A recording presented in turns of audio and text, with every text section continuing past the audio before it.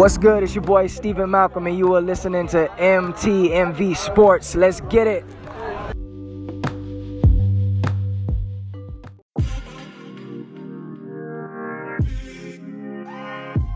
Sports fans, it's your man, The Voice, MTMV Sports correspondent with this week's Timeout. This is where we take a step back and assess the game of life, looking to God for strategies to bring us true success.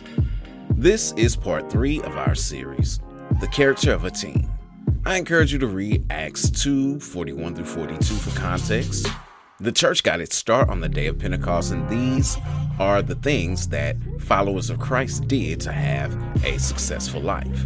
They were devoted to the apostles' teachings, to fellowship, to the breaking of bread, and prayer. A couple weeks ago, we talked about fellowship, specifically corporate worship. One thing I meant to stress was that this is what we would consider a church service, Bible study, the preached word, etc. God gave pastors, shepherds after his own heart. These men and women watch over his flock, and it's vital to your success that this person is in place. Think of Jesus as the head coach and the pastor as the assistant coach. This needs to be someone who knows your name, who knows what you're going through.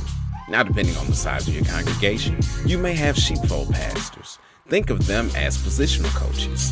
These are the people used by God to speak his word in your life and guide you in the ways Coach Jay planned.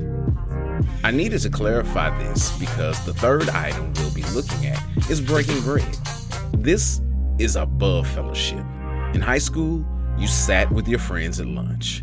When you see common acquaintances at restaurants sharing a meal, it generally means that they have a relationship with each other. If not, then they're attempting to develop or mend one. Eating together during the time this was written was a very intimate act. Diners often reclined at the table.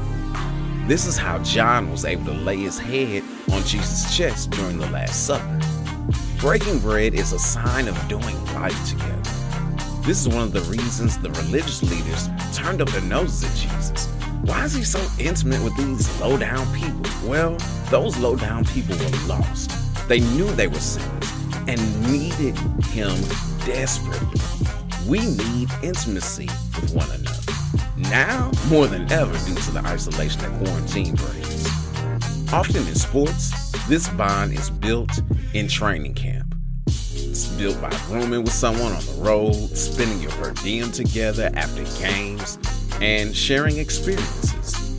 This is why corporations have team building events. To have a successful faith life, there are 3 kinds of relationships you should seek out. People you know and are known by you. You should seek out a Paul, a Barnabas, and a Timothy. Paul is a mentor, a parental figure, a vet who can show you the ropes. Barnabas is a contemporary, someone you can bounce ideas off of. You encourage them and they encourage you. Then you need a Timothy, a rookie, someone you can pour into and mentor. No man is an island. We are to bear the infirmities of the weak, and we all become weak at times.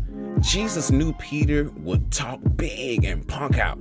That's why he told him that he prayed for him, and when he turned back, he was to strengthen his brothers. Even our missteps can help others along as we repent and stay connected with fellow believers. Faith in God is a team sport. To function as a team, you need more than just practice. You need a relationship. Like any relationship, it won't all be roses. A commitment to community helps ensure you'll get the roses when it matters most, at the end of the game, when you're crowned the victor. So here's the play. To live this life, you have to do life with others. Make your teammates family, because they are. They're your brothers and sisters in Christ. It's your man, The Voice, MTMV Sports correspondent with this week's Timeout. All right, time to get back in the game of life. Until next week, ready, break.